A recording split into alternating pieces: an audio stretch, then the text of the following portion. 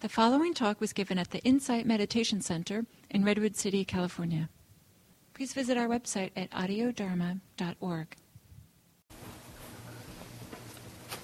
This morning, we ended by summarizing what is kind of the basic irony in the Romantic approach to religion, which is, on the one hand, everything is totally individual.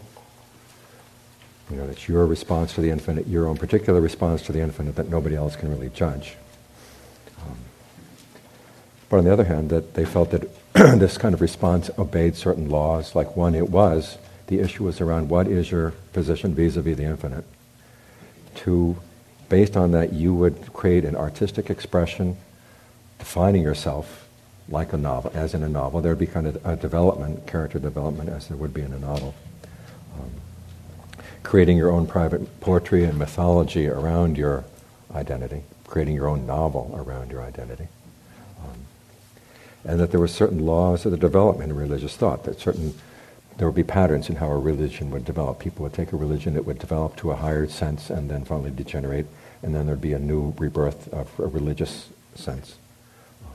So on the one hand, it's totally individual, but on the other hand, there are these laws that these individual expressions would have to follow in order to count as religion. Particularly the idea that the religious question is, how do you regain a sense of oneness within yourself, with other people, with nature at large?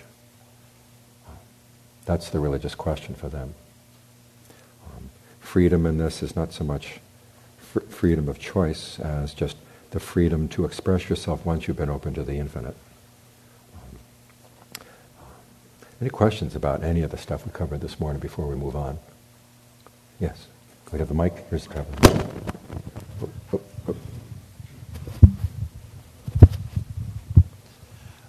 It has to do with what you were just talking about. So it seems that the Romantics, as you've been presenting them, focus a lot on freedom, but notably suffering is absent. So then the two questions that I have is, number one, did they have any sort of idea of suffering, or how did that figure into their plans? Well, part of being romantic was suffering. Okay. Basically, the number one, for them, suffering was a sense of disconnectedness, of not being part of a whole, and that somehow it was always a mistake because you really are part of the whole, but you don't fully grasp your relationship to the whole. So that's their idea of how you go past suffering is learning how to overcome these sense of dualities, with the idea that oneness would solve the problem. But unfortunately, oneness is never fully attainable, so you're approaching it, but that's the best you can do.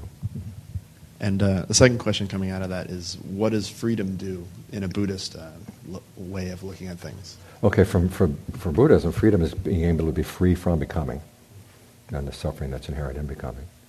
And it's attained by following a path, which actually requires that you take on certain states of becoming, i.e., states of concentration, that allow you to look at the process of becoming in the mind, and then begin to take it apart, and finally get so you can go beyond that.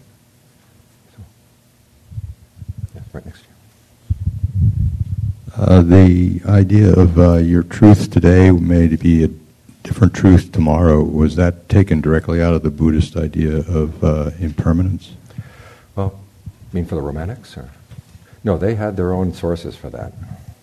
The idea being that the universe is developing. They picked a lot of this up from Herder. If there were a couple of people I would like to spend a whole day on, Schiller is one, Herder is another. Herder is really fascinating. But he was the one who said, the universe is evolving in ways that we can't fully comprehend. And so what was true for, say, the Hebrews when they wrote the Psalms may be inspiring to you, but you have to realize that things have moved on since then. And so what you try to get back to is sort of, what experience were these things coming from? So you're not taking the Psalms as the focus of your attention, but the focus is more on, what sense did they have that inspired that?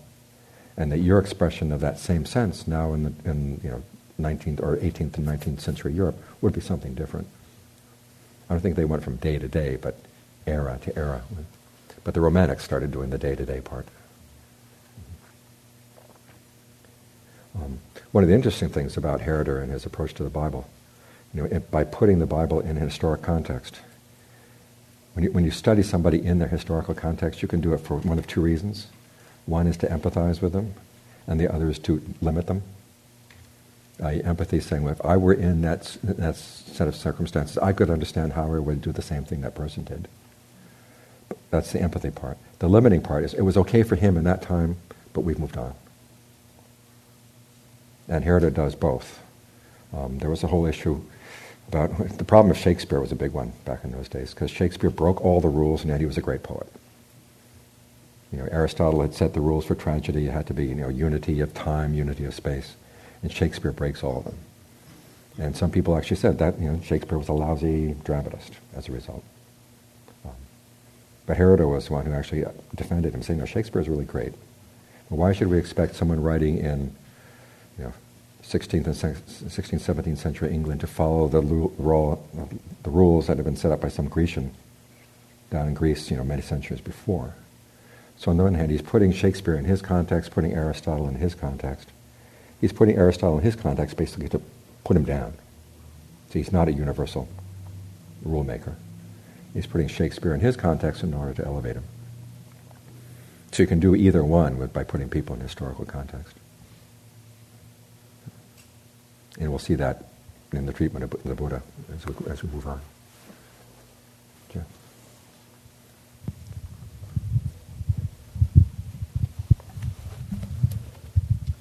Did any of these thinkers have any insights based on any type of meditative experience where, like a deep samadhi, where they may have just misinterpreted as a... I can imagine that. You can get, you're sitting by your dead fiance's tombstone every night, and you meditate, that's what Novalis did. So you can gain this, and it's, that sense of oneness is not that hard to get. But then you lose it very easily. And so their sense of they were kind of like oneness junkies that you kept wanting to get back to that sense of oneness. Either through, and they say you do it either through love. Schlegel in particular has a lot of things saying about how, when you see your beloved, it suddenly makes the rest of the universe beautiful as well. That sense of connectedness. And the other was through art. You find some piece of art really inspiring. That gives you a sense of unity between that artist's vision, your vision, and you begin to see kind of a wholeness. There's kind of a resonance going on there. So those are the two means by which they sought oneness, is either through contemplating art or through love. But they had no means then to, break through that. Look, like the Buddha stays in the terms of becoming. Your sense of who you are in the universe, even if who you are dissolves into the universe, that's a state of becoming. Behind you. How do you spell Herder? Yeah. H-E-R-D-E-R. Thank you. There's certain people. Holden Caulfield has a great comment in Catcher in the Rye when he says, you've read a good book when you put it down, you'd like to pick up the phone and talk to the author. Herder's one of those guys. It's very likable. James is another. William James is another. William James. Yeah. Okay. The one person in all this that I returned to really dislike was Hegel. You don't notice I haven't mentioned Hegel at all. The acquired taste. Yes. Well, someone writes a book in which the consummation of human history, and not only human history, universal history, is the writing of the book.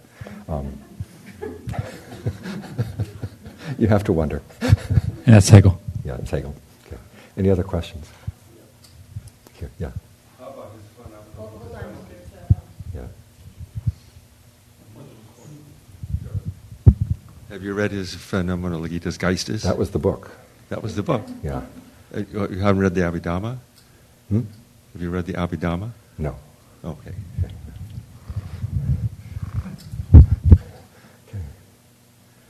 Anything else? Yes. Can you mic down here?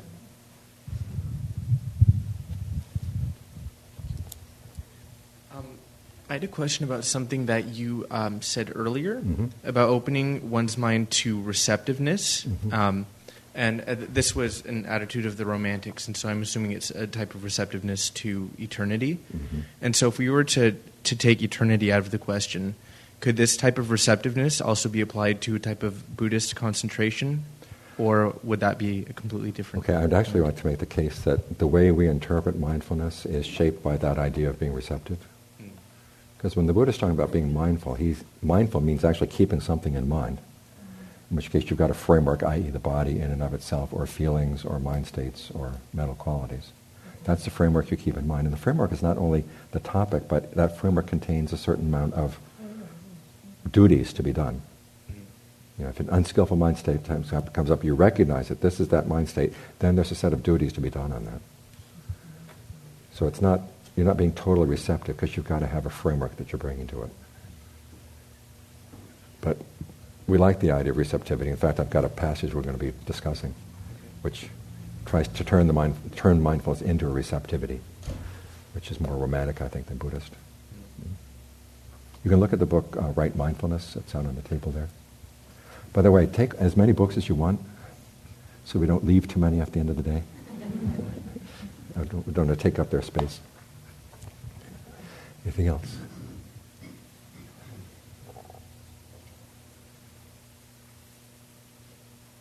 Okay, let's look at a Buddhist critique of the Romantic ideas of religion. First, let's talk about what they got right.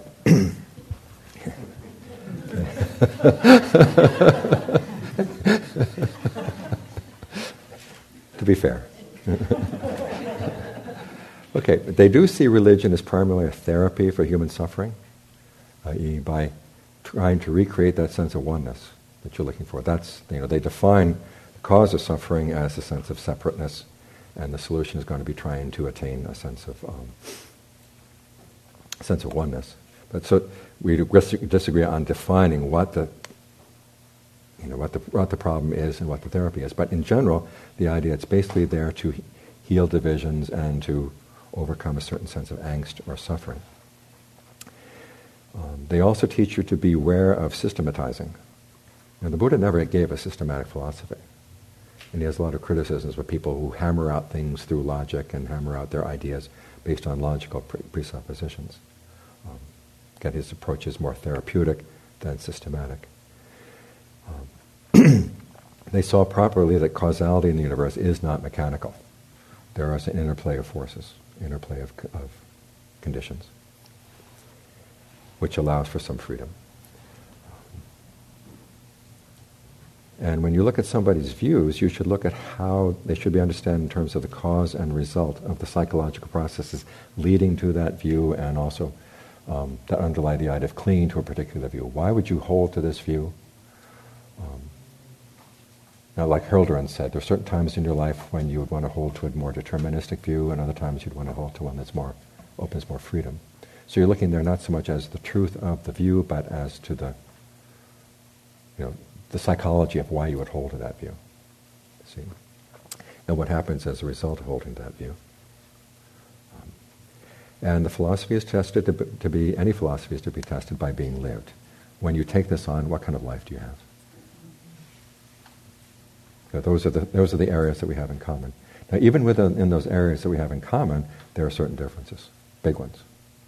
Like again, their analysis of what suffering is this sense of being divided, whereas the Buddha says it's clinging to becoming. And the solution would be a path that takes you beyond the becoming. The idea of seeing views as a cause and result of psychological processes, that's true, but then for them, the question of the truth or falseness of the view is totally personal, whereas the Buddha would say there are certain views that are true, certain views that are false. And so you would look for views that are not only true, but also then beneficial. But first they have to be true. Okay? Their solution, which would be that you attain a sense of oneness.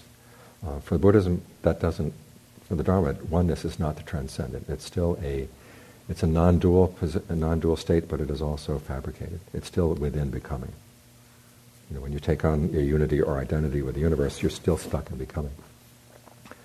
So when a question of what they got wrong, first they frame everything in terms of becoming, definition of what you are in relationship to the universe. They don't get out of that. There's always trying to replace one state of becoming with a different state of becoming.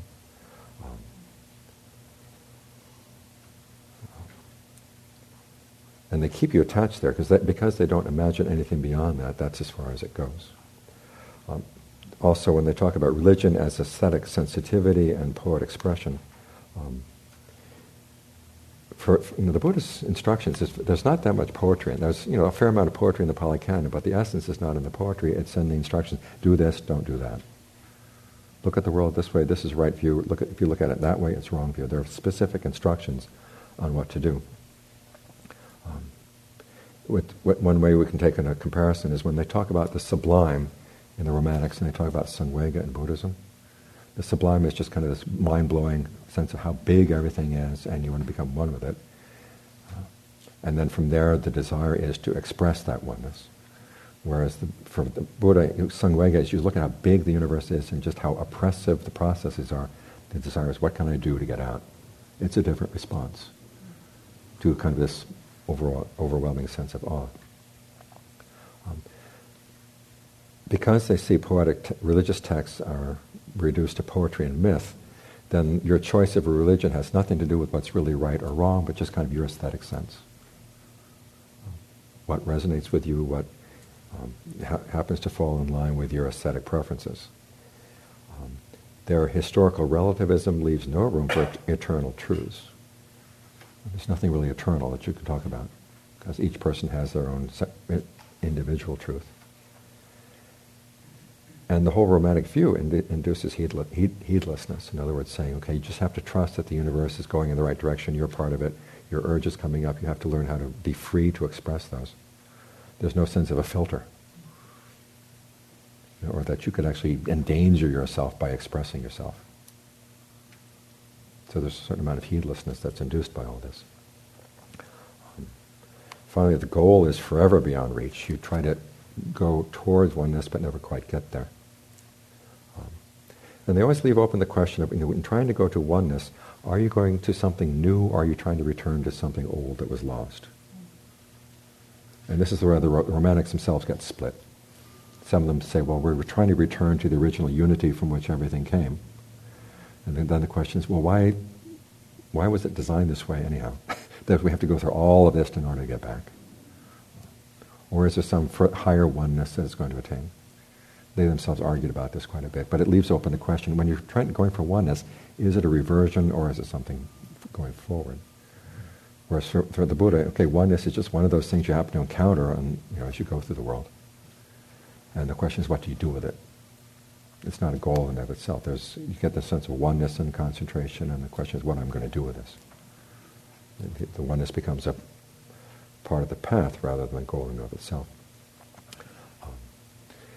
And also, if you follow the Romantic view, the whole possibility of total freedom is lost. You can never get outside of becoming, according to them.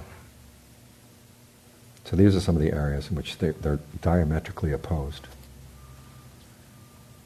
Their solution to the problem is, from the Buddhist point of view, is not really a solution, and actually gets in the way. It leaves you limited within the range of becoming, and it doesn't give you any guidance or even open the possibility that you can get out.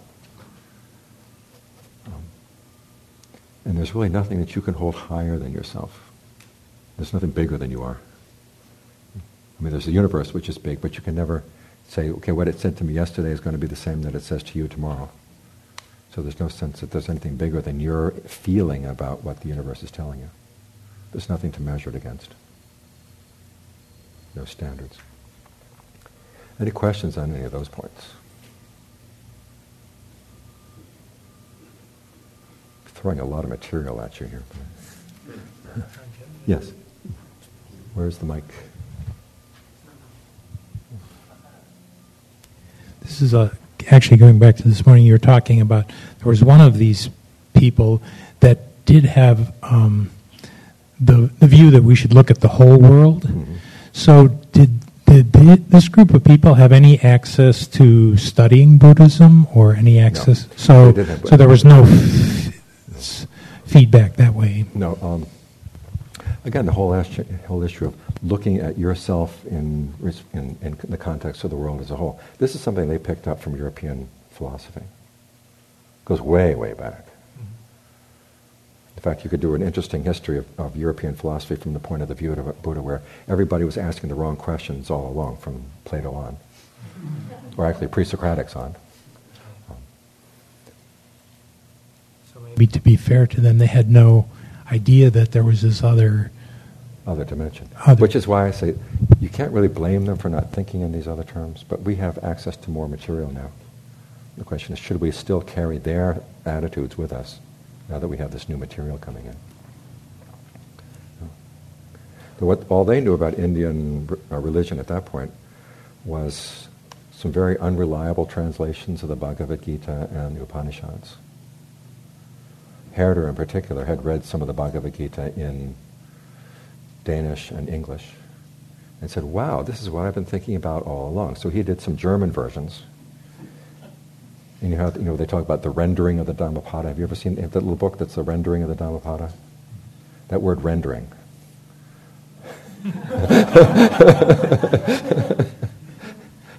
And so Herder did the same to the Bhagavad Gita. He kind of pulled out his ideas that he could see in the Bhagavad Gita and highlighted those. And so it was all about oneness, universal oneness, and the sense of constantly evolving universe. He liked that a lot. And so that was all they really had in terms of Indian religion. There was nothing, the discovery of Buddhism, there had been reports about Buddhism, but there wasn't really that much known about the texts. The Pali Canon hadn't been made available. If we have some extra time, there's some interesting things about the discovery of Buddhism, and I'll tell you about later. This is the fun part about studying history, is that you find these weird stories every now and then, but I'll get that to later. Question over here.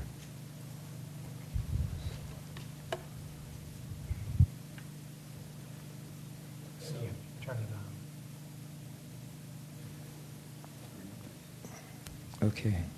Can you hear me now? Yeah. So in reading Buddhist texts, it seems Buddhist texts are often very psychological in that they are concerned with analysis of habits, identifying habits, changing habits. And in the romantic material that you've been talking about today, is there any of that in there? There's actually quite a lot. We talk about psychological development. You're talking about people's habits and how they change. And for them, the best way to change is to open yourself up to a larger and larger perspective on the world. And that's how you do it, basically. And so then there's a kind of a magical dissolution of habits you don't want? It can happen. Yeah, you have these sudden insights that say, "Wow," and I will never be the same ever again, never act the same ever again. But there's no pattern, there's no path that would tell you exactly how to do that.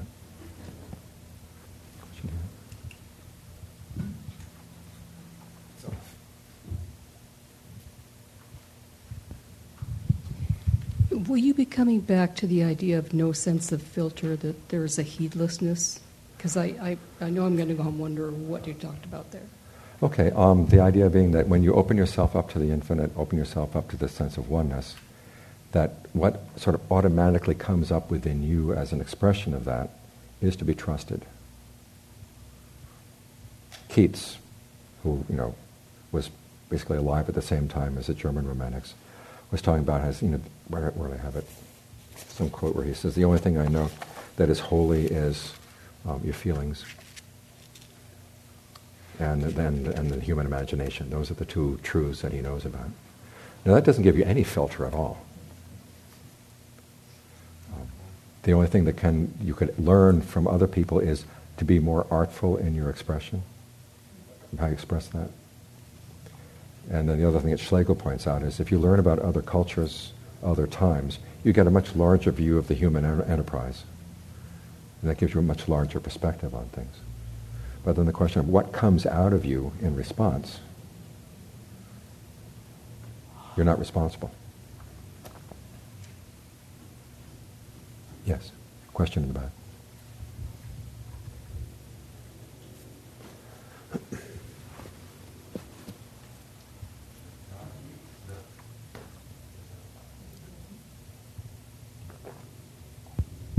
John Keats? Mm-hmm. That can't be true. Mm-hmm. Stephen Batchelor says he's one of the true enlightened Westerners. See?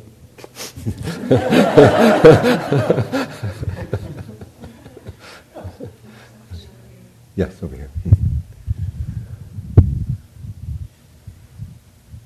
Can you repeat what you were saying about the sublimity of the universe being oppressive and want to get out of it? Okay, when the Romantics are talking about the sublime, right, they're talking about this sense of just how huge the universe is. I mean, we're talking about something totally infinite, both in terms of time and in space. And for them, that's an inspiration to creative response. When the Buddha was talking about just look how big the universe is, and he focused on how much suffering there is. And if the process of becoming goes on, there's really no reason for it to end unless you decide to end it yourself. So the sense that even though it's big, it's not big in the sense of giving you wide space. It's big in the sense of being enormously oppressive. So it's two very different responses. Yeah.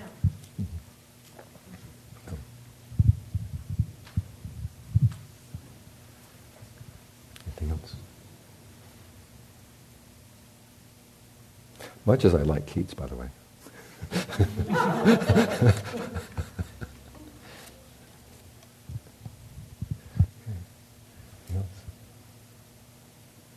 Okay, let's move on. Next question is, what happened to the Romantics?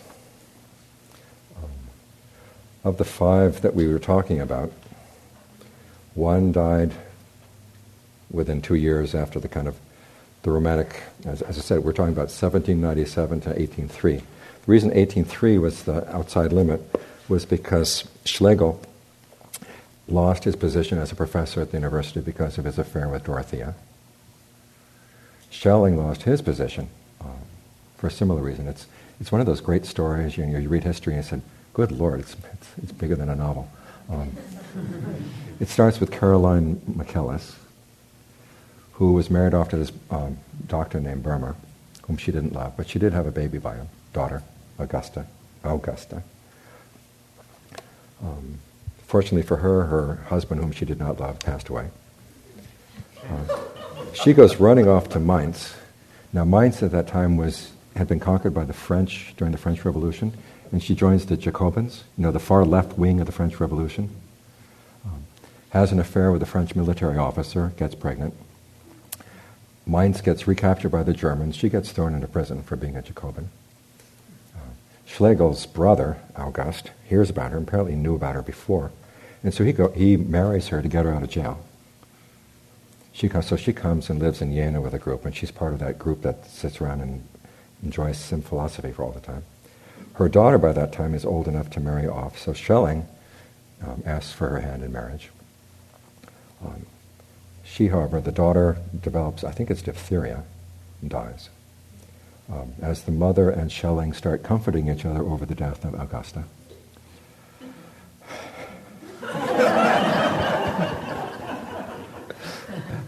They get very intimate. And so she goes and tells her husband she wants a divorce. She loves Schelling more. Now, Schelling's 12 years younger than she is. Her husband's really good. He says, okay, if that's your true love, we'll have a divorce, no problem.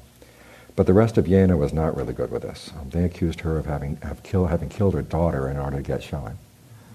And so on the basis of this, Schelling lost his position, and they had to go someplace else. And so one by one, the group kind of fell apart. Novalis dies 2 years later of tuberculosis. Hölderlin, who had to go to France in order to get a job, finally comes back, and there's something obviously wrong with him. Now, I've read different diagnoses of whether it's extreme hypochondria or whether it was schizophrenia. But he eventually ends his career as an author. He lived on for another 40 years as kind of a curiosity. People would go to visit the old poet who was crazy up in the garret, and he'd write a few lines of verses, but it was all pretty much doggerel. It's very sad. And you read his lives, and it gets really sad. Schlegel and Schelling, however, live on. Schleiermacher lives on. They ended up repudiating everything they wrote when they were young. And by that time, however, the cow was out of the barn. In other words, these books were out there. We're talking about the beginning of popular print culture, when it was very easy for young people to put their writings down and get them out to the world at large. And so the books took on a life of their own. And in taking on a life of their own, they not only traveled around Europe, but they also came to America.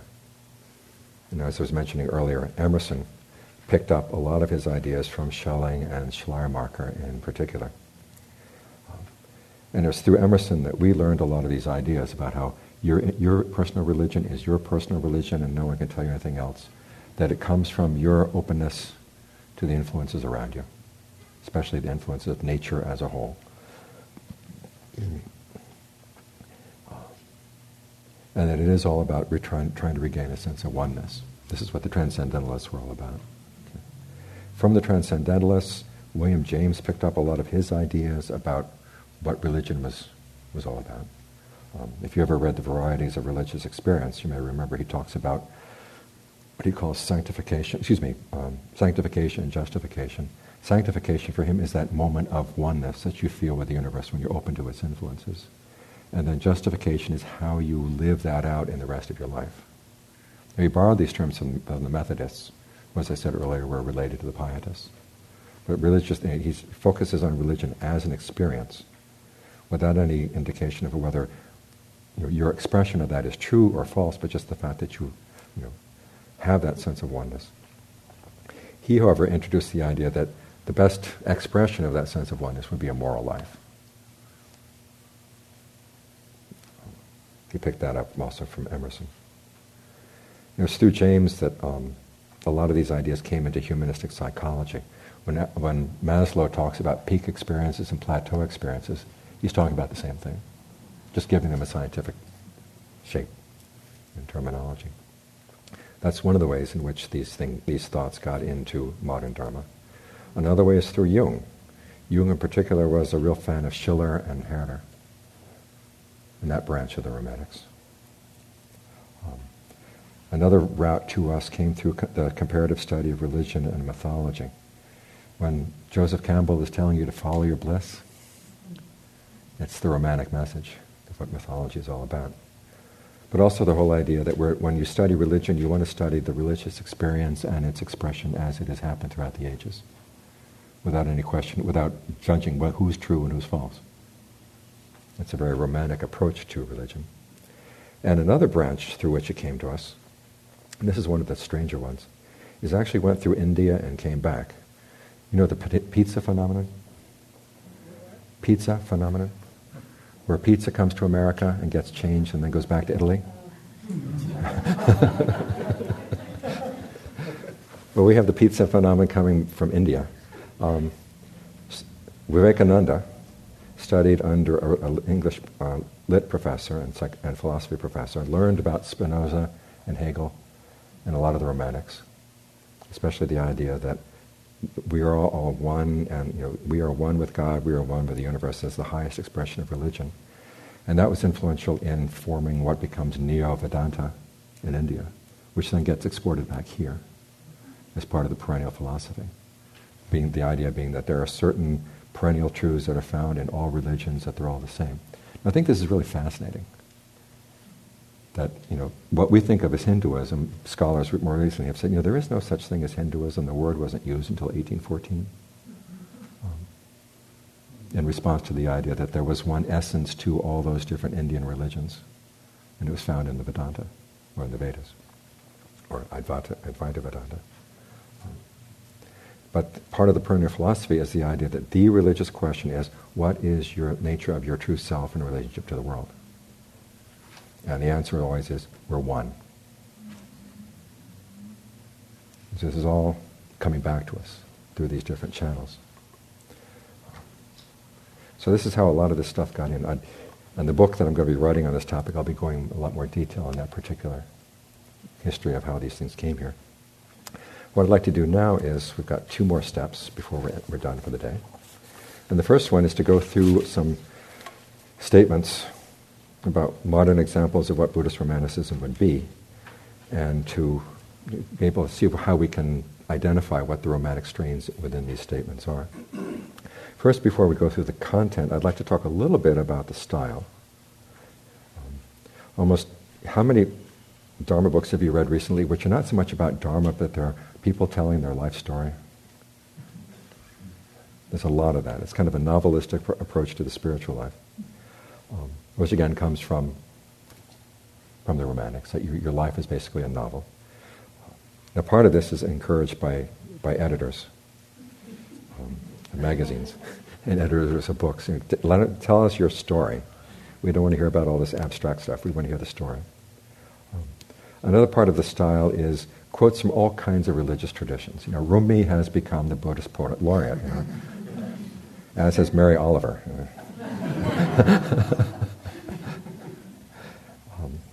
And the idea, that all religious traditions are talking about the same thing. That's how they get introduced into this. Here, what the Buddha would call training in bombast. You can listen to a lot of Dharma talks and they sound really beautiful, but if you stop and ask them, what do you mean? They're not going to answer. Okay, that's part of the style. In terms of content, let me read you a couple passages. Here's one on oneness. We create prisons, projections, self-limitations. Meditation teaches us to let them go and recognize our true nature, completeness, integration, and connectedness. In touch with our wholeness, there is no such thing as a stranger, not in ourselves or in others. The fundamental error of separateness is accompanied by fear, alienation, feelings of fragmentation. The desire for happiness is a yearning for union. And that last one there is Plato. That's the Platonic element in the Romantics.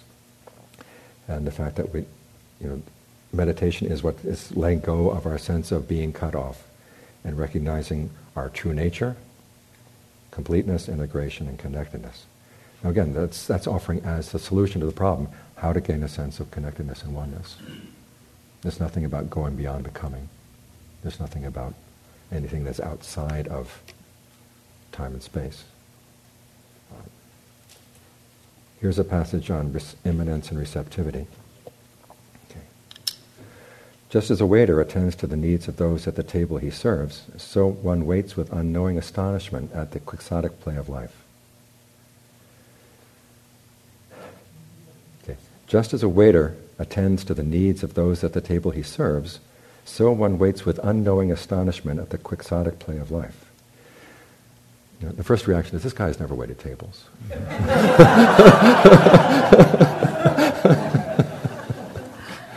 Just as an aside, there was that wonderful article in the New Yorker a couple years back.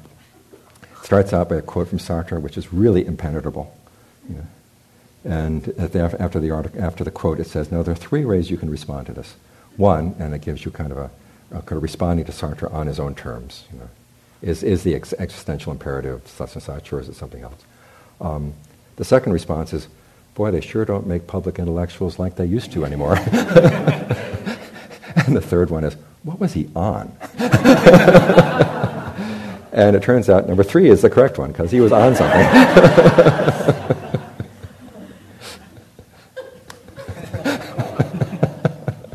So to get back to this quote, just as a waiter attends to the needs of those at the table he serves, so one waits with unknowing astonishment at the quixotic play of life. In subordinating his own wants to those of the customer, a waiter abandons any expectation of what he may be called to next called to do. Constantly alert and ready to respond, the oddest request does not faze him. He neither ignores those he serves nor peers at the wrong time. Okay. He is invisible but always there when needed. I waited tables for years. I can tell you, this is not what it's like. Likewise, in asking, what is this thing, one does not strain ahead of oneself in anticipation of a result. One waits at ease for a response one cannot foresee and that might never come. The most one can do, in quotes, is remain optimally receptive and alert. He's talking about being open and receptive to all things. Okay. We hate waiting. Rather than things happening according to plan, we're suddenly at the mercy of someone else and powerless to influence the outcome of events.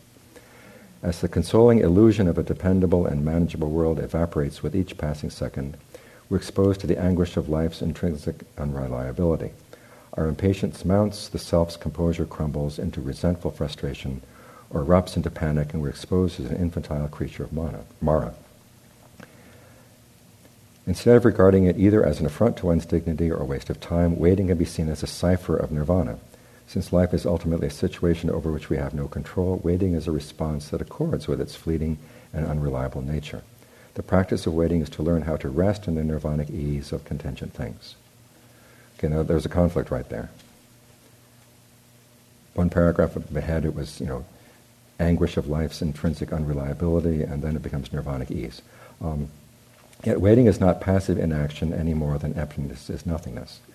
As an alert stillness that cradles perplexity, it is the ground from which we can respond in unpredictable ways to life's unfolding and inevitable encounter with others.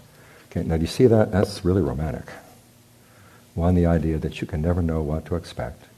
Two, all you can do is be receptive. But being receptive is not passive. It will bring forth this creative response.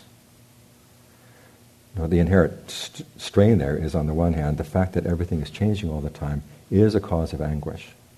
And yet, in the next paragraph, it becomes the nirvanic ease into which you rest. Okay, it's keeping you in becoming and doesn't open up any opportunity outside. Yes? Microphone?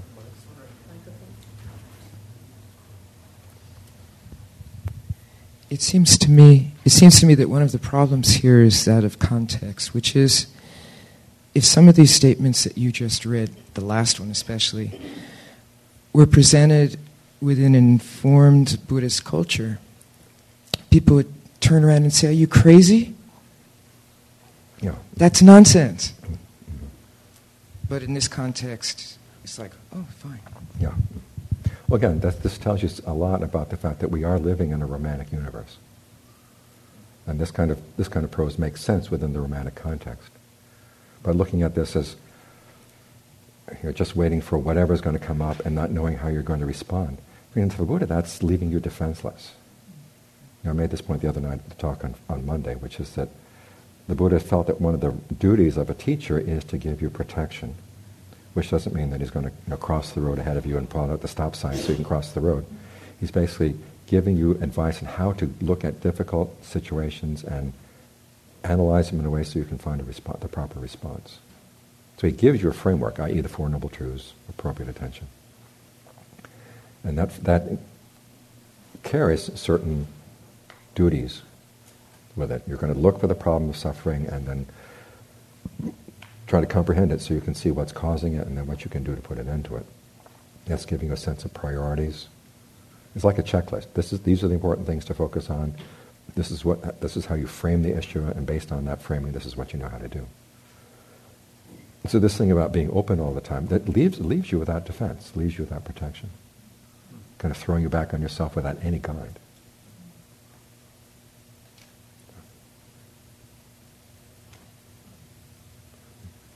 Any other comments? Okay, here's another one. The wise heart is the heart that can tolerate the truth of not knowing. This is a similar point. At the root of suffering is a small heart frightened to be here, afraid to trust the river of change.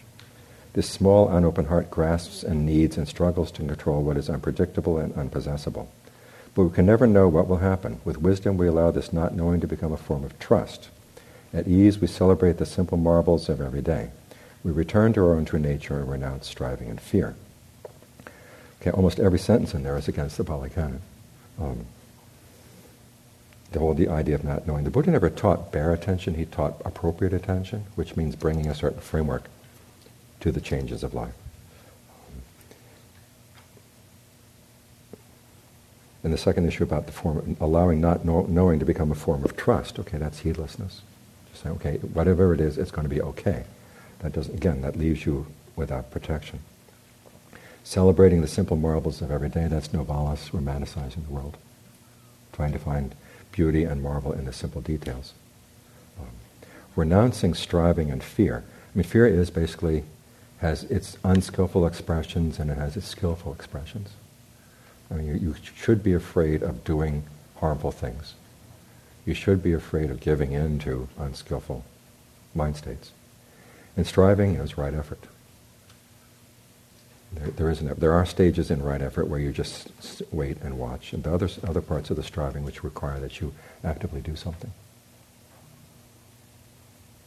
The Buddha makes that distinction between times when you have causes of suffering that will go away only when you just sit and watch them. The kind of things that are embarrassed to take the full gaze of your attention, and they go away. There are others that no matter how much you sit and gaze at them, they're not going to go away. And then you need instructions on what to do, how to breathe, how to frame the issue to yourself, what perceptions to change, so that you can actually get beyond them. So there's work to be done.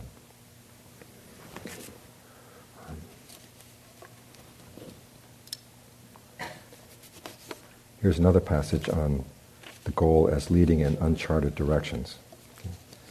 The fundamental spiritual confrontation of human life involves the realization that we've been thrown into this world without any choice, only to look forward to the prospect of being expelled at death. The sheer sense of bafflement and perplexity at this situation is crucial to spiritual awareness. To opt for a comforting or even a discomforting explanation of what brought us here or what awaits us after death severely limits that very rare sense of mystery with which religion is essentially concerned. If my actions in the world are to stem from an authentic encounter with what is most vital and mysterious in life, then they surely need to be unclouded by either dogma or prevarication. A truly agnostic position is not an excuse for indecision. If anything, it is a powerful catalyst for action, since in shifting concern away from a hypothetical future life to the dilemmas of the present, demands the precisely kind of compassion-centered ethic advocated by Shantideva, who was a later Mahayana philosopher. Okay, basically saying, the very rare sense of mystery with which religion is essentially concerned. I mean, he's talking about trying to get a sense of the sublime, and kind of have that sense of openness of, I don't know what's going on, and leaving you there as kind of the ideal situation to be in. Again, from the Buddhist point of view, that's leaving you with a lot of ignorance. For the Buddha, that the sense of sublime that would equate with Sangwega is something that motivates you to find a way out and actually do something, to take some concrete actions to get out of this, rather than keeping you there. And again, we're not here for an authentic encounter with what is most vital and mysterious in life. We're trying to solve the problem of suffering. Okay. Another passage. When he came to the end of his road without success, the Buddha sat down to reflect. At this point, a wonderful realization arose that showed the path to his enlightenment. He remembered himself as a child seated under a rose apple tree in his father's garden. He remembered how in that childlike state a natural sense of wholeness and sufficiency was present. Seated as a child, he had already experienced the calm clarity and natural unity of body and mind he was seeking. After remembering this profound sense of wholeness, the Buddha changed his entire way of practice. He began to nourish and honor his body and spirit. He remembered that he could rest in the universe rather than fight it. He realized that awakening is never the product of force, but arises through a resting of the heart and an opening of the mind. Okay, yes and no. You can't force nirvana. You can't force awakening. But it wasn't going back to a childlike state of oneness. That's not the solution. It's a oneness that's actually created through conditions and is created through specific focusing of the mind. And even that was not what he was seeking. It was the path that would lead him to what he was seeking. In the actual story, he's not going to honor his body and mind. He realized, I just don't have the strength to do that after starving myself for 6 years. I got to eat in order to get the strength, in order to attain that state of concentration. But this gives the idea that you're trying to return to the oneness that we lost when we were children. When we look at the readings later on, the Buddha has some particularly sharp words to say about the idea of returning to a childlike state. So all of these are cases in which it's very obvious that Romantic Buddhism is moving away from what the Buddha actually had to teach. Now, when you point this out, there are romantic reasons for justifying it, which is the next. Okay. First is the principle that all great religions teach the same truth. And if the Pali Canon is not expressing that truth, we better get it to. Okay. Here it is. The experience of our true self is luminous, sacred, and transforming. The peace and perfection of our true nature is one of the great mystical reflections of consciousness described beautifully in 100 traditions, by Zen and Taoism, by Native Americans and Western mystics, and by many others.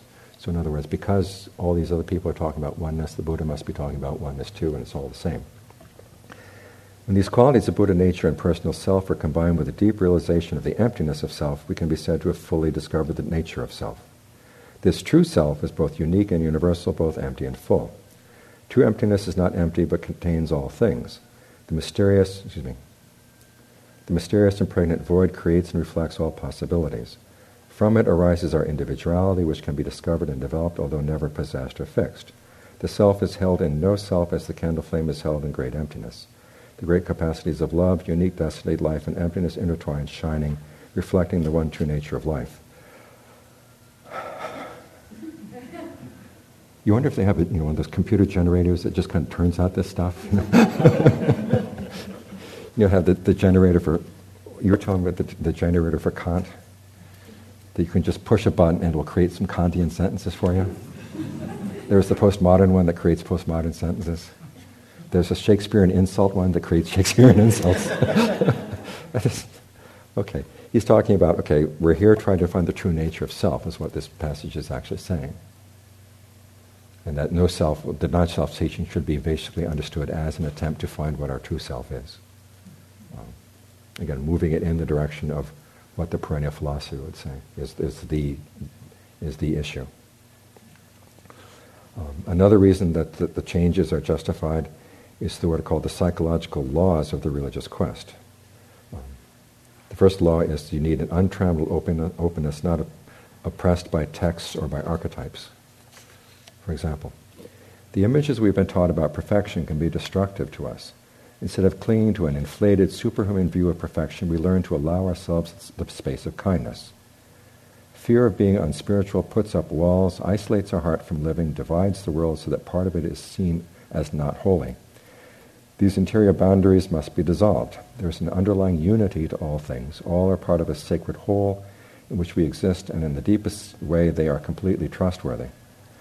If we do listen to and welcome all parts of the self, we will find that they enrich our garden as compost. In other words, don't listen to what the religious texts say about what is holy or unholy. Just be open to your own personal experience. So, in other words, put the text aside and just go immediately to what feels as something that will give you greater holiness. I've always had a problem with the idea that the entire universe is holy. I mean, where are you going to go to the bathroom? I mean, you've got to have some places where you can go and some places where you don't, Sorry. Okay. So one, the Polycanon basically is saying can be oppressive to us because it puts filters on our sense of oneness and our deepest inner sense of receptivity and creativity. Two, there's the principle that each person's religious experience and expression has to be unique. Here's some quotes. No one can divine for us exactly what our path should be. All the teachings of books, maps, and beliefs have little to do with wisdom or compassion. At best, they are a signpost, a finger pointing at the moon, or the leftover dialogue from a time when someone received some true spiritual nourishment. We must discover within ourselves our own way to become conscious, to live a life of the Spirit. Religion and philosophy have their value, but in the end, all we can do is open to mystery. So again, the idea that by opening the mystery, that's what your expression will come naturally from that, rather than learning from the text. And finally, the idea that religious teachings are expressive of a mood. They're not descriptions or prescriptions that can be followed. At best, they can be read as myths. You see this particularly in the treatment of the story of the Buddha and Mara, where the story where after the Buddha's awakening, Mara comes and still appears to him occasionally, and there are some writers who will say, okay, we have to see this. We can't really believe there was a Mara there. We have to see this as parts of the Buddha's shadow that still, even after his awakening, come up and disturb him with doubts and that kind of thing. And what this basically is an attempt to, we've got to maintain our sense of what happens in the world, even at the expense of the idea that there could be a complete awakening. In other words, put aside the idea of complete awakening, but because we need to preserve our idea that there really is no such thing as Mara out there. So we're holding on to some of our presuppositions. But this is the cost. Okay. Here's a couple passages. It's never a matter of trying to figure it all out. Rather, we pick up these phrases and chew them over, taste them, digest them, and let them energize us by virtue of their own nature. And even these ostensibly literal maps may be better as they're kind of a poem, rich in possible meanings. In other words, you don't look to the Pali Canon for specific advice. You just kind of let it kind of flow over you and give you a nice feeling that you may or may not resonate with. That's the best they say that these texts can do for you. That's what they say. And then finally they say, another reason for changing the Dharma is because this is the law of the development of a religion as it goes into a new culture. The texts themselves were culturally determined, and religions need to change with the time and the culture. Here are two passages. Actually, three passages that go on that. Even the most creative, world-transforming individuals cannot stand on their own shoulders. They too remain dependent upon their cultural context, whether intellectual or spiritual, which is precisely what Buddhism's emphasis on impermanence and causal interdependence implies. The Buddha also expressed his new liberating insight in the only way he could, using the religious categories that his culture could understand. Inevitably, then, his way of expressing the Dharma was a blend of the truly new and the conventional religious thought of his time. Although the new transcends the conventional, the new cannot completely and immediately and completely escape the conventional wisdom it surpasses. Another one, this strongly held view, which is that Buddhism should not change, seems a bit odd in a religion that also teaches that resistance to all pervasive change is a root cause of misery. Now that's basically got it wrong. The Buddha didn't say resistance to change is misery. It's clinging to changeable things is misery, which is a different thing. You can cling to change, but the Buddha's trying to get you outside of that. Okay, they're saying that resistance to change is the root of misery. The Buddha doesn't say resistance to change is the misery. By holding on to something, the act of clinging itself contains suffering.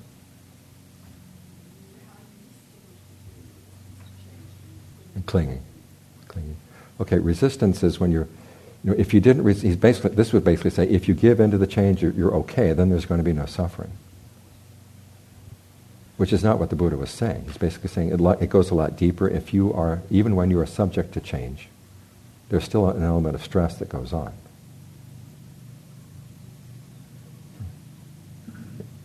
The only true escape from suffering is to find something that's totally unconditioned, from his point of view.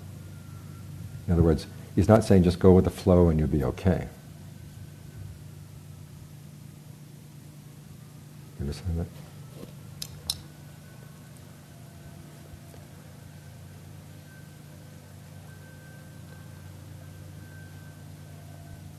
Okay, since all schools of Buddhism arise from conditions, they share the very nature of the conditioned things they tirelessly describe as transient, imperfect, and empty.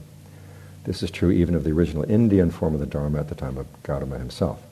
To say that Buddhism is empty is to recognize how it is nothing but an emergent property of unique and unrepeatable situations. Now, the term emergent property means that it's something that's there in matter and will come out just as matter evolves. Such an insight into the nature of things is entirely in keeping with the central Buddhist understanding of the inescapable contingency of existence by teacher Samabhata. This core insight into contingency emphasized how everything emerges from a shimmering matrix of changing conditions and is destined to change into something else. In this way, the non-essential vision of the Dharma converges seamlessly with the historical and Darwinian evolutionary understanding of life. In other words, because Buddhism itself talks about change, then we should accept the fact that things are going to change. What this begs the question is, of course, is that which changes still leave the essence of the teaching intact and which changes are going to make it impossible. You read a lot in studies of the way Buddhism has changed as it comes into America, and they almost always, even though they point out the enormous changes that are being made in the way it's taught, will end up by saying, well, this is just the way religious traditions are, so grow up, learn to accept it. And again, it begs the question, well, some changes actually are helpful in making it easier to express the same truth in a new language. And other changes wipe out the possibility of actually getting to the essence. And as we said earlier, because these romantic things keep you within the framework of becoming, learning how to teach you how to stay in this changing world, with a minimum amount of conflict, they're actually closing off the idea that there is an essence or that you can attain it. So they really do get in the way. And because when they're teaching trust, they're undercutting the primary motivation, the Buddha said, which is for its skillful action, which is heedfulness. So both sort of intellectually and emotionally, they're cutting you off from the Dharma.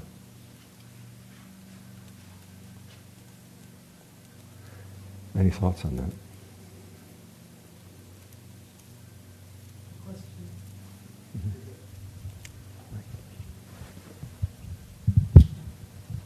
Just going back to the original group of romantics, is there, rather than an argument, is there a presentation, say, I guess hypothetically, although it could be applied to a state where like a defensive nature hasn't entered. So there's this original thought, this original romantic thought. Say somebody who, an arahant or somebody, sotapanna, entered that group.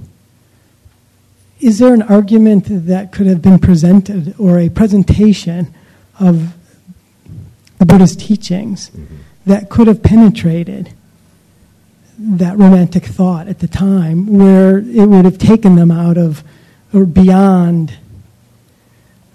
that self-enclosed circle? Okay, well, you'd have to point out the fact that, open up the possibility that there is a state that is outside of the flux of time. And some of them had actually been reading Heraclitus. Oh. He was talking about how all the universe is all flux. And you'd have to say, there is a possibility outside of this. And then from that, if you can get them to actually listen to you, this was the Buddha's problem back in his days. Is there some place that you can step outside? Okay, and then it'd have to be through the force of his personality, the force of his look. He would have to look trustworthy, so they might be willing to listen to him. But they were so. The thing about these thinkers is that even though some of them ended up being poets or authors, they all had a philosophical education. Schlegel and Schelling both taught philosophy at the University of Jena for a while. And all of them had learned how to basically rationalize and defend their thought in philosophical terms. And so could the presentation be made, like the Buddha having one take the stance from where they are and basically get out of unskillful means into skillful means, right, and then moving into release. Right, you have to first open the possibility of release and then say, this is where you have to rethink it. That the state of oneness, when you are one with the universe, that's not an unconditioned state. There's actually something that goes beyond that. So now we've come to the place where it seems more embedded. It's a defensive, like this way versus that way. But on the other hand, it's most of us don't really think through our romantic assumptions. At least the early romantics thought them through. But we've just learned, we've kind of grown up with them, we've come to accept them without that much thought. Now for us, in some ways it's easier because they don't have any real moorings, a lot of these ideas, where you can start prying them away and say, look, it made sense back then, but it doesn't make sense anymore. It also helps if the teacher has psychic powers. This is how the Buddha was able to teach a number of people in the beginning. There's there's the example of the Gossip Brothers, where the Buddha does all these psychic wonders, and the one brother says, he's really powerful, this Gautama, but he's not an arahant like me. And the Buddha shows his psychic wonders, and finally says, God, you're not an arahant. You're not even close to the way to arahantship. And that's what finally, bowls the guy over. Then he's willing to listen. Because my teacher once said, Americans are really stubborn. And I stopped and thought, wait a minute, how many Americans does he know?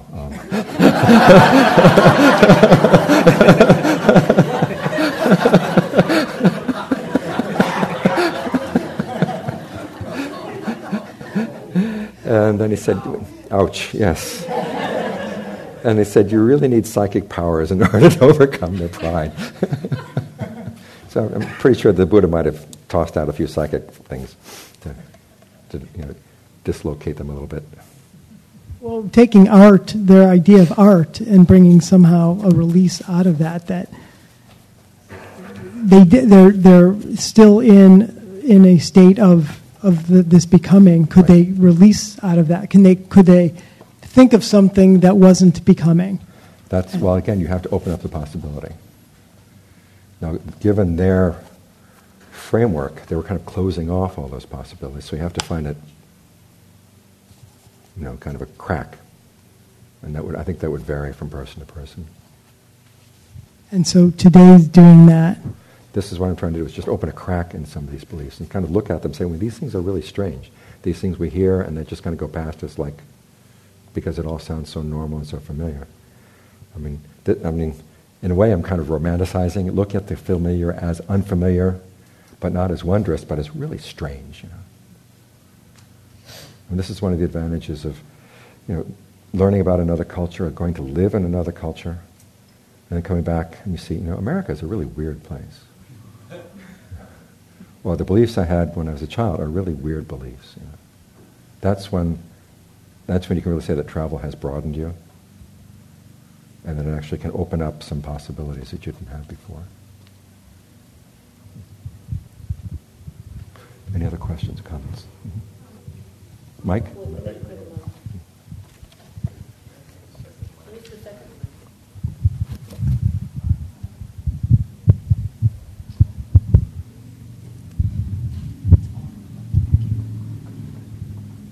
What would you say in response to someone who says that Nibbana is one, or something like people are interpreting the Nibbanic experience in different ways, but then the experience is,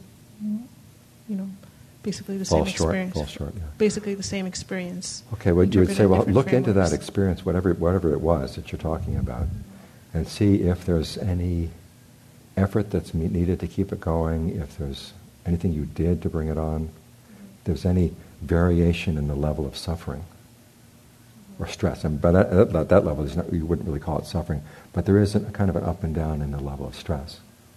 There's a really fine passage in Ajaan Mahabua where he talks about how he believed that he had this state of the luminous mind. And not only was his mind feel luminous, but everything he looked at was luminous. It was kind of a glow and everything. And he kept thinking to himself, well, this must be it. As long as I maintain this is going to turn into nirvana. And then he finally realized, wait a minute, if it has to be maintained, it's not nirvana. There's something, and so then he said, where am I attached to this? What can I do to destroy that attachment? And so again, there's the pride that goes around the idea of an attainment. You want to look into that. There's just the simple fact that whatever state this is involves some fabrication, involves some intentional element to keep it going. Or if there's any variation in the level of stress, if you can look for it. The problem is that sometimes you have to look at it for a long, long, long time in order to see it. Which is why, as I said, the Buddha's two prerequisites for someone who came to study him was, one, the person be honest, and two, be observant. Because he also has some rules about who it's worth talking to and who it's not worth talking to. Mm-hmm. And if the person is really attached to this, and the more you talk about it, the more entrenched they get, you drop it. There was an example when I was studying with Ajaan Fuang. He happened to be away at one point, and he had a student who was an Air Force general who had fought in the Korean War and came back and said, look, I've killed a lot of people. I want to be at least a stream enterer before I die. You don't see many American men military men thinking like that, but that was his thought. And so he studied with Ajaan Lee, and then after Ajaan Lee died, he went around to other teachers, and finally came back to Ajaan Fuang. Built a little hut in the monastery and would come out there and meditate regularly. So during that period, there was one morning when I came back from my alms round, and he came up to me, last night was really big. And he had some technical term for it. I've forgotten exactly what it was, but it was one step away from stream entry, just one more little oomph and I'm there. And I said, well, I'm happy for you, but I'm hungry. I need to eat now. Fine. And the next day it was right on the verge. He was just really overwhelmed. And so a few days later, Ajaan Fuang came back, and when he would come back from Bangkok, my job was to kind of unpack his bag, and he would ask me questions about what was going on so he could kind of catch up. And I would ask him questions about what happened in Bangkok. And so he said, well, what's happening here? And I says, well, Chode, that was the general's name, seems to be going off the deep end.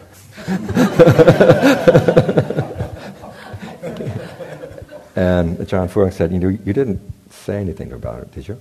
I said, no, I knew that wasn't my position. He said, good.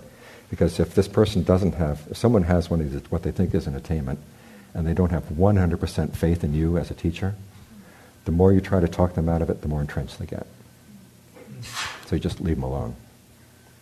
And then he told the story of when Ajahn Mun was alive, and there were a couple of monks who later became famous Ajahns after having genuine awakening experiences. But prior to that, they had a few false ones. And they would come to see Ajahn Mun and tell him about their attainment. He wouldn't say anything one way or the other. He said, well, in that case, just kind of stay around here for a while. And just being in Ajahn Mun's presence for a couple of days brought them down. And he says, okay, if they have that kind of faith in you, you're fine. And just as he was saying that, but if they don't have faith in you, don't talk about it. And just at that point, Chode was running up the stairs to tell Ajahn Fuang about his attainments. And he heard that last sentence. And he bowed down at Ajahn Fuang's feet, and he said, I am such a fool. He said, well, wow. That was really impressive. So if they have that kind of faith in you, then you can talk to them about it.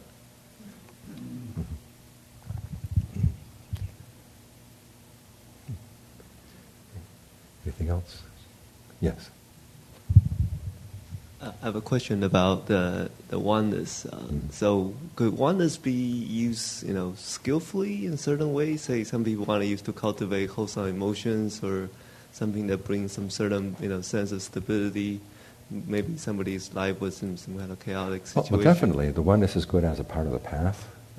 And when the Buddha talks about ekodi bhava as one of the unification of awareness, which basically means that the oneness of the mind, of awareness with its object, starts in the second jhana and lasts up through the dimension of the infinitude of consciousness. That's part of the path. That's part of right concentration. And it gives you that sense of wholeness, that sense of well-being, so that when you start taking apart your sense of self in other ways, you don't feel threatened. You've got a good solid grounding, a sense of well-being and oneness that comes with it. You don't feel threatened by taking apart that sense of self. So it definitely is a part of the path, but you have to recognize it is path, it's not goal. It can take you there if you use it right. I see. So it's not balanced by something else, like a samvega, that could be like a, dead end. Or Okay, what's that sense of heedfulness? Okay, is this really the end? And the Buddha said that that one of the secrets of his awakening was never resting content with his skillful attainments. He said there must be something more. If there's still the slightest bit of suffering, there must be something more to be done. So that's why the whole attitude of heedfulness is really important. Keeps you going. Question over here.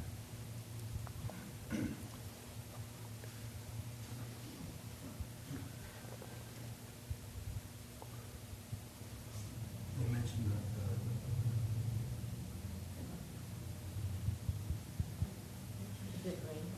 that Is it green?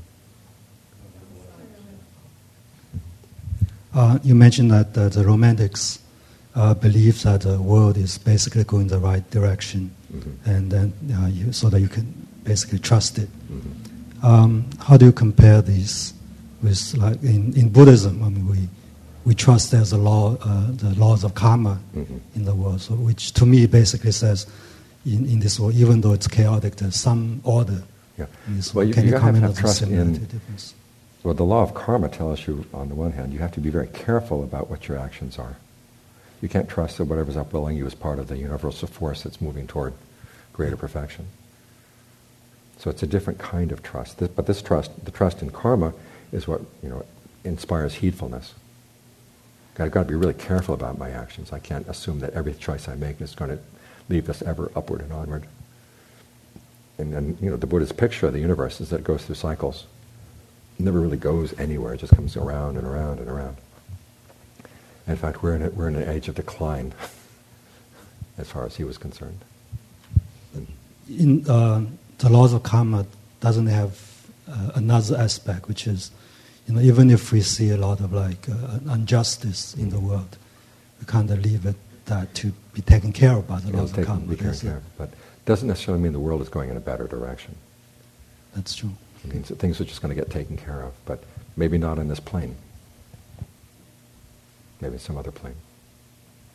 When certain politicians suffer the consequences of their actions, they may not be visible for us to see. There's a question in the back. Okay. I'm having trouble letting go of the concept of oneness or the search for oneness, not so much for myself, but because it's a useful tool to counter greed and hate. And the two situations I'm thinking of are inequality, us versus others. We'll just grab and let the others go to hell, so to speak. And the environment. If more people felt that they were one with nature, they might care about the environment. So I guess I'm using it as something that's a useful utilization. It's a tool. With the greater goal of ending greed and perhaps my delusion about this. Well, that teaching the Buddha would have karma would take care of that, in the sense of the teaching on karma and rebirth is basically what the Buddha would bring in to deal with those situations.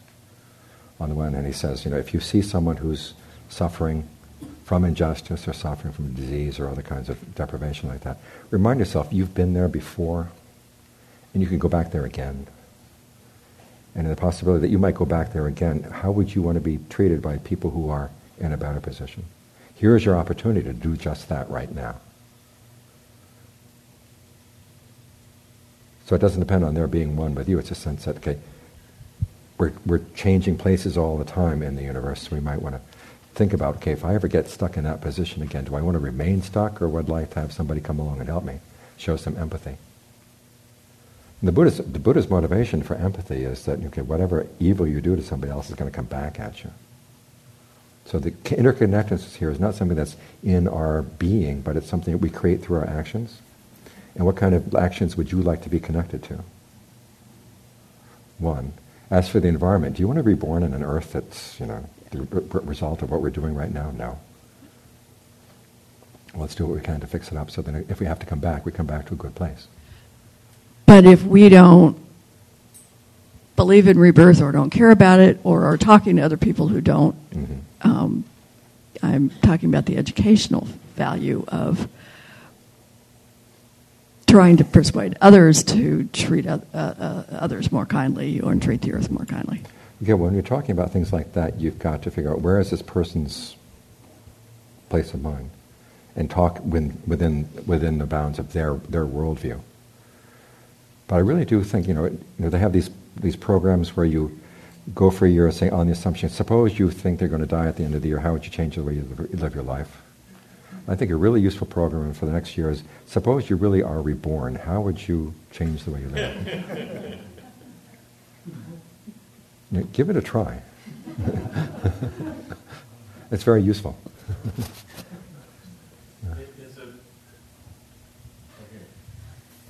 Is it possible to say that oneness is a valuable thing as long as we're not attached to the oneness as seeing it as the final attainment? Exactly, yeah. Yeah, okay.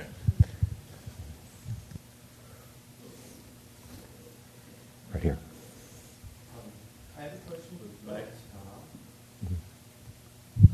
I have a question about heedfulness and appropriate attention. Would those be considered the same thing, or do they have different connotations? They have different connotations.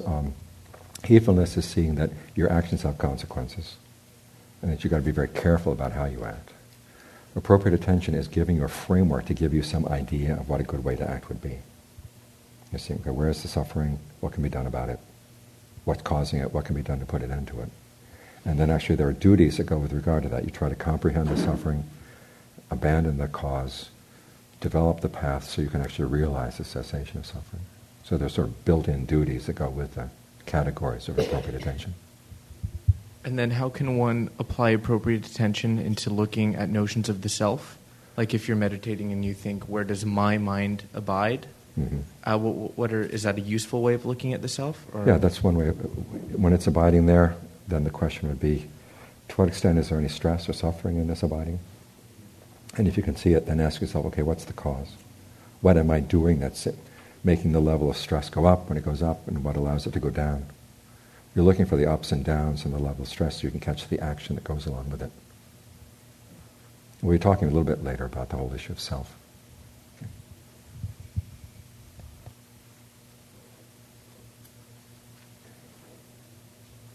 Okay, should we take a break until 3?